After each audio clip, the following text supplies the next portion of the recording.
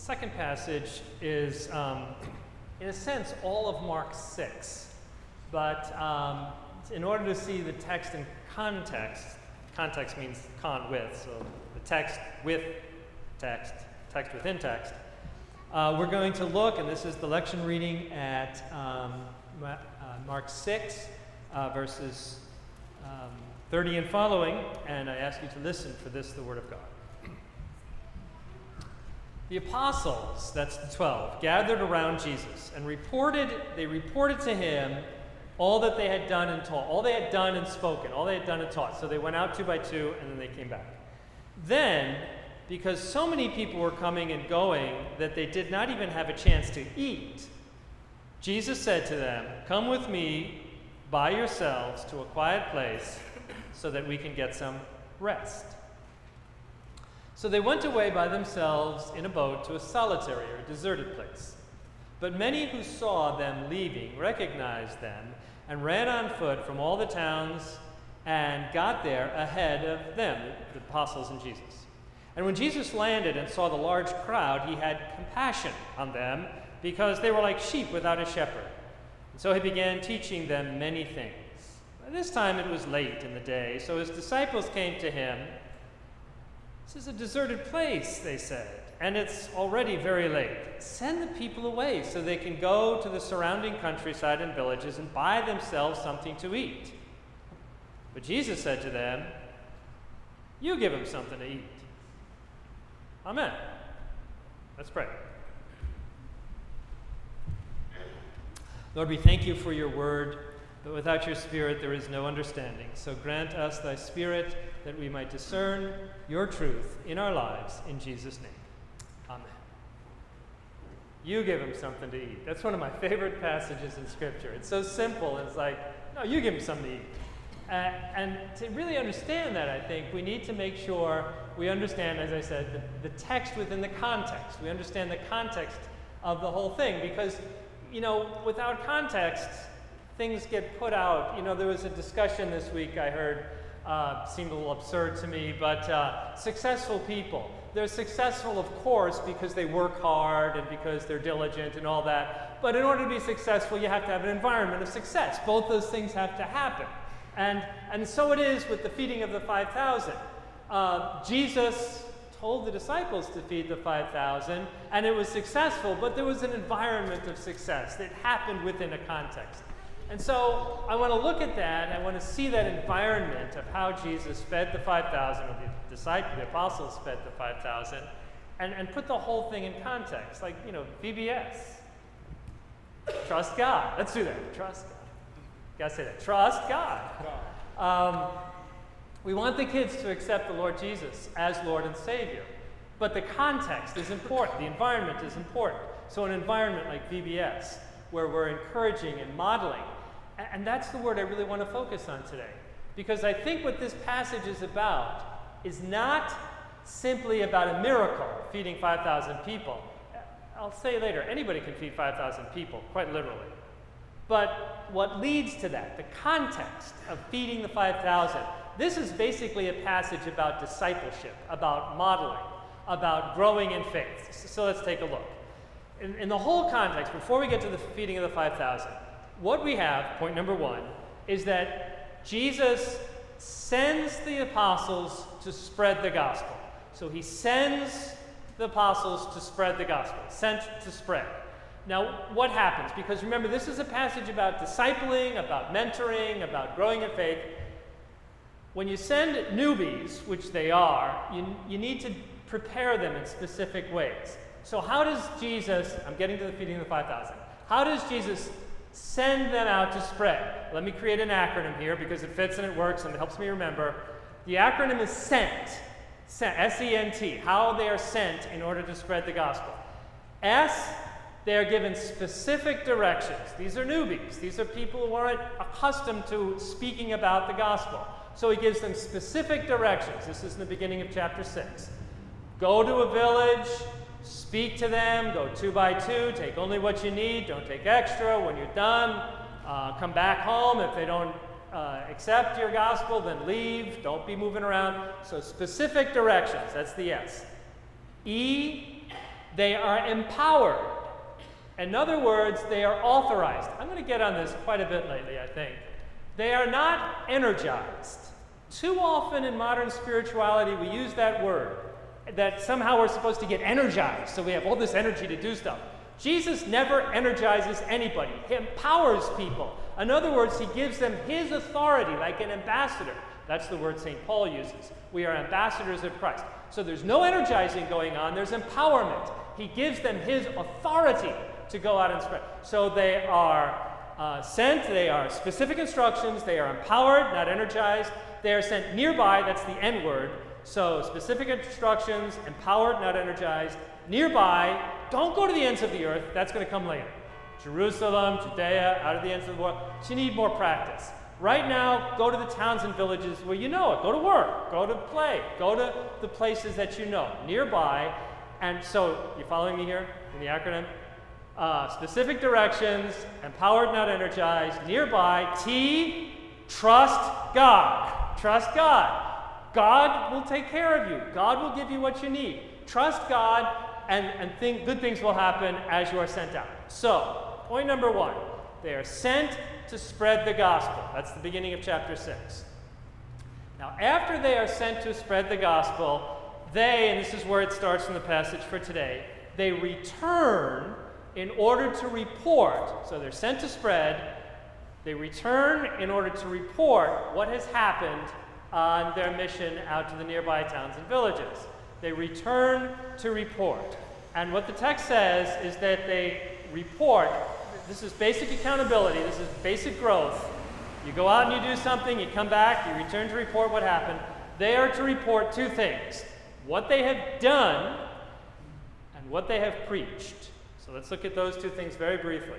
What have they done? The text is specific. They have cast out demons. I know we're living in modern age and we don't believe in that stuff anymore, but let me suggest maybe we should. 2 quick examples. Anybody who has ever dealt with any kind of addictive behavior, let's talk about alcohol. What does it say on every bottle of alcohol? Spirits. Spirits. And how do you exercise the spirits? By submitting to a higher power. You exercise the demons by submitting to a higher authority, by submitting to God. Maybe there's something to casting out demons. Let me give another example. Anybody who's ever been a victim of any kind of abuse, you know that you were used for not for who you are, but because somebody used you for something. And one way to exorcise demons, those kind of demons, because people who have been abused know the demons that dwell therein. One way to exorcise those demons is to speak truth. Use your words. You are valuable, not because you are an object. You are precious. You are loved because of who you are. And if people hear that word, some of those demons will be exorcised. And so the apostles came back. The first thing they reported is that, in fact, they exorcised some demons. They cast out spirits. And secondly, they preached. And we know exactly what they preached. They preached the gospel that Jesus told them to preach. And the summary of that gospel is, repent, which means turn, for the kingdom of God is near. That is quite different from the secular gospel we hear today, which is, accept yourself and never change. If you never change, then you never grow. Can I get a tiny bit political? Anybody mind? In political speak, they call that sometimes flip-flopping. You should never change your mind. I will never vote for a person who's never changed their mind. That means they have never grown. We repent, we turn, we grow. Repent, for the kingdom of God is at hand. So the 2 things they did is that they cast out demons and they preached the gospel. They were sent to spread. They returned to report, and they reported to Jesus because they trusted in God. And then, because they were tired, because they were fatigued, because they hadn't had anything to eat, because they had been very busy, so they're sent to spread, they return to report, they retreat in order to rest. Jesus says, come apart with me, let's go to a deserted, lonely place so that we can rest. They needed to rest. Now, I am absolutely convinced that we are terrible at resting. In fact, I think, with all seriousness, the most abused of the 10 Commandments is keeping Sabbath, because we don't know how to do that anymore. So how is it that they were to retreat to rest? Can I do another acronym? Will you forgive me? And it's just because these words fit after I started playing with words. So the acronym is rest in peace, R-I-P. It just fits. R. This is what it means to rest, of a biblical understanding. R-I-P. Relational. The first ingredient in true biblical resting is that it's primarily relational. They retreat with Jesus to be in relationship with Jesus, with others who are also resting in Christ, with other disciples and apostles. So the first thing about resting is it's relational. We do not rest in order to get something else done. It's not a time to do what we haven't done for the rest of the week. It's a time to build relationship with Christ and with the believers of Christ. First of all, it's relational. Second, it's intentional. You don't just happen into rest. You intend it. Jesus said, stop. We're going to go rest. That's what we're going to do now. It's intentional. They're obeying Jesus. It's relational, it's intentional, and it is purposeful. And that's the P. The purpose of rest is rest. Period. Done. It's not to get something else done. It's not to get re-energized. Oh, I hate that. It is simply to rest. When God rested on the seventh day, he didn't rest so that he could get re-energized, absorb the energy of the universe, or get some unattended business done that hadn't got done in another part of the cosmos. He just rested. And if God needs to rest, so Jesus says, let's retreat in order to rest. Relational, intentional, purposeful. So, they are sent to spread, they return to report, they retreat to rest, and as they're retreating, all these people come around them. And Jesus, point number 4, last point, Jesus has compassion on the crowds. Compassion on the crowd. Now let's keep this in context. They're trying to go on a retreat. They haven't eaten anything. That's the initial reason to go on the retreat. They're trying to be silent. They're trying to be still. All these people come. Not only that, but in context of chapter 6, beginning of chapter 6, Jesus goes to Nazareth and they laugh at him. His own town makes fun. They mock him. They laugh at him. It's like Joseph's kid. What does he think? He's the Christ? They laugh at him. And then, chapter 6, John the Baptist is beheaded. It's reported that John the Baptist... Now remember that many of the apostles were first of all followers of John. And John is a cousin of Jesus. They love this man. And he's murdered. And why is he murdered? Why does he have his head cut off? Because he reports that Herod the king is practicing unethical sexual behavior. And because of that, he gets killed. So we have people who are exhausted, people who are hungry, people who are feeling wounded because they've laughed at Jesus and because their dear, dear friend has been killed. And in the context of that, Jesus has compassion. Now let me try to put that in context. I'll report to you my sin, my brothers and sisters. Remember Tuesday? It was about 8 zillion degrees. Actually, it was 100 degrees. And Tuesday, early afternoon, my son, as you probably maybe saw, had been visiting us. He was in Portland. I was taking my son back to the airport, and I left him at the airport. It's 100 degrees. It actually said that in my car on the thruway as I was driving back. So I'm kind of teary. I'm kind of sad, saying goodbye to my kid, and it's hot, a little grumpy and such. So I'm getting closer to home, and I'm in an intersection. True story. A woman in the intersection cuts me off. I wasn't doing anything wrong here. She cut me off. This is like a God sighting in the negative. And then her window's open, and she waves at me with that happy little New York City wave, And I'm thinking, wait a minute, you cut me off and you're saluting me? And so I have about a half an hour ride left, and I'm obsessing on this. I'm thinking, that woman, I hate women, I hate people, everybody, I hate everybody. And that's because basically nothing happened to me. Now, I'm reporting that because, has that ever happened to you? A little thing can kind of spin you off. John the Baptist, their dear friend, was killed. They're laughing at Jesus. They're hungry. They're hot. They're tired. And Jesus has compassion. I'm kind of thinking, if all these people, I was like, get out of here. Don't you see I'm tired? Don't you see I got other things going on? But Jesus has compassion. And because I think this is primarily about discipling, about mentoring, I think the disciples are really picking up on this. And so the disciples say, Jesus, come on. Stop talking for a minute, because he's preaching. And send them home, Jesus. That's what the disciples, send them home. They're hungry. And send them, there's a McDonald's 10 miles up the road. Send them home. And Jesus says, you feed them. Can I suggest, can I state that you and I, as apostles, as disciples of our Lord Jesus, we cannot do miracles on behalf of God.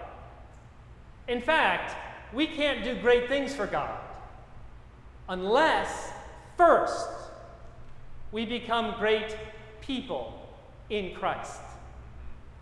That we cannot choose to do great things for God. That's God's stuff. That's God working through us. But we can choose to have great character.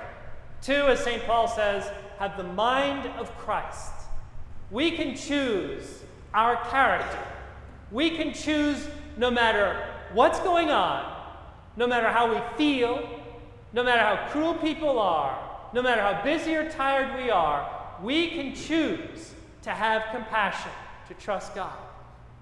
And if we choose that, then God, I believe, will honor us. And God will do great things through us, not because we've chosen to do great things for God, but because we've chosen to have the compassion of Christ, because we have chosen to be obedient to our Master. Anybody can feed 5,000 people. McDonald's, remember, I'm picking on McDonald's. Remember they used to have those signs up like 8 trillion people or hamburgers or pieces of junk sold today or something like that. Remember they used to have that? They don't do that because the number kind of crawled all the way down the... Anyway, if McDonald's can feed 5,000 or trillion people, anybody can do it. But not everybody can be people of great character. And that's the choice we have. To submit our lives to be like Christ, no matter what people do, no matter how we feel, no matter who we are. Trust God and have His compassion, His love, His patience, His kindness indwelling our life. God will do great things. Let's pray.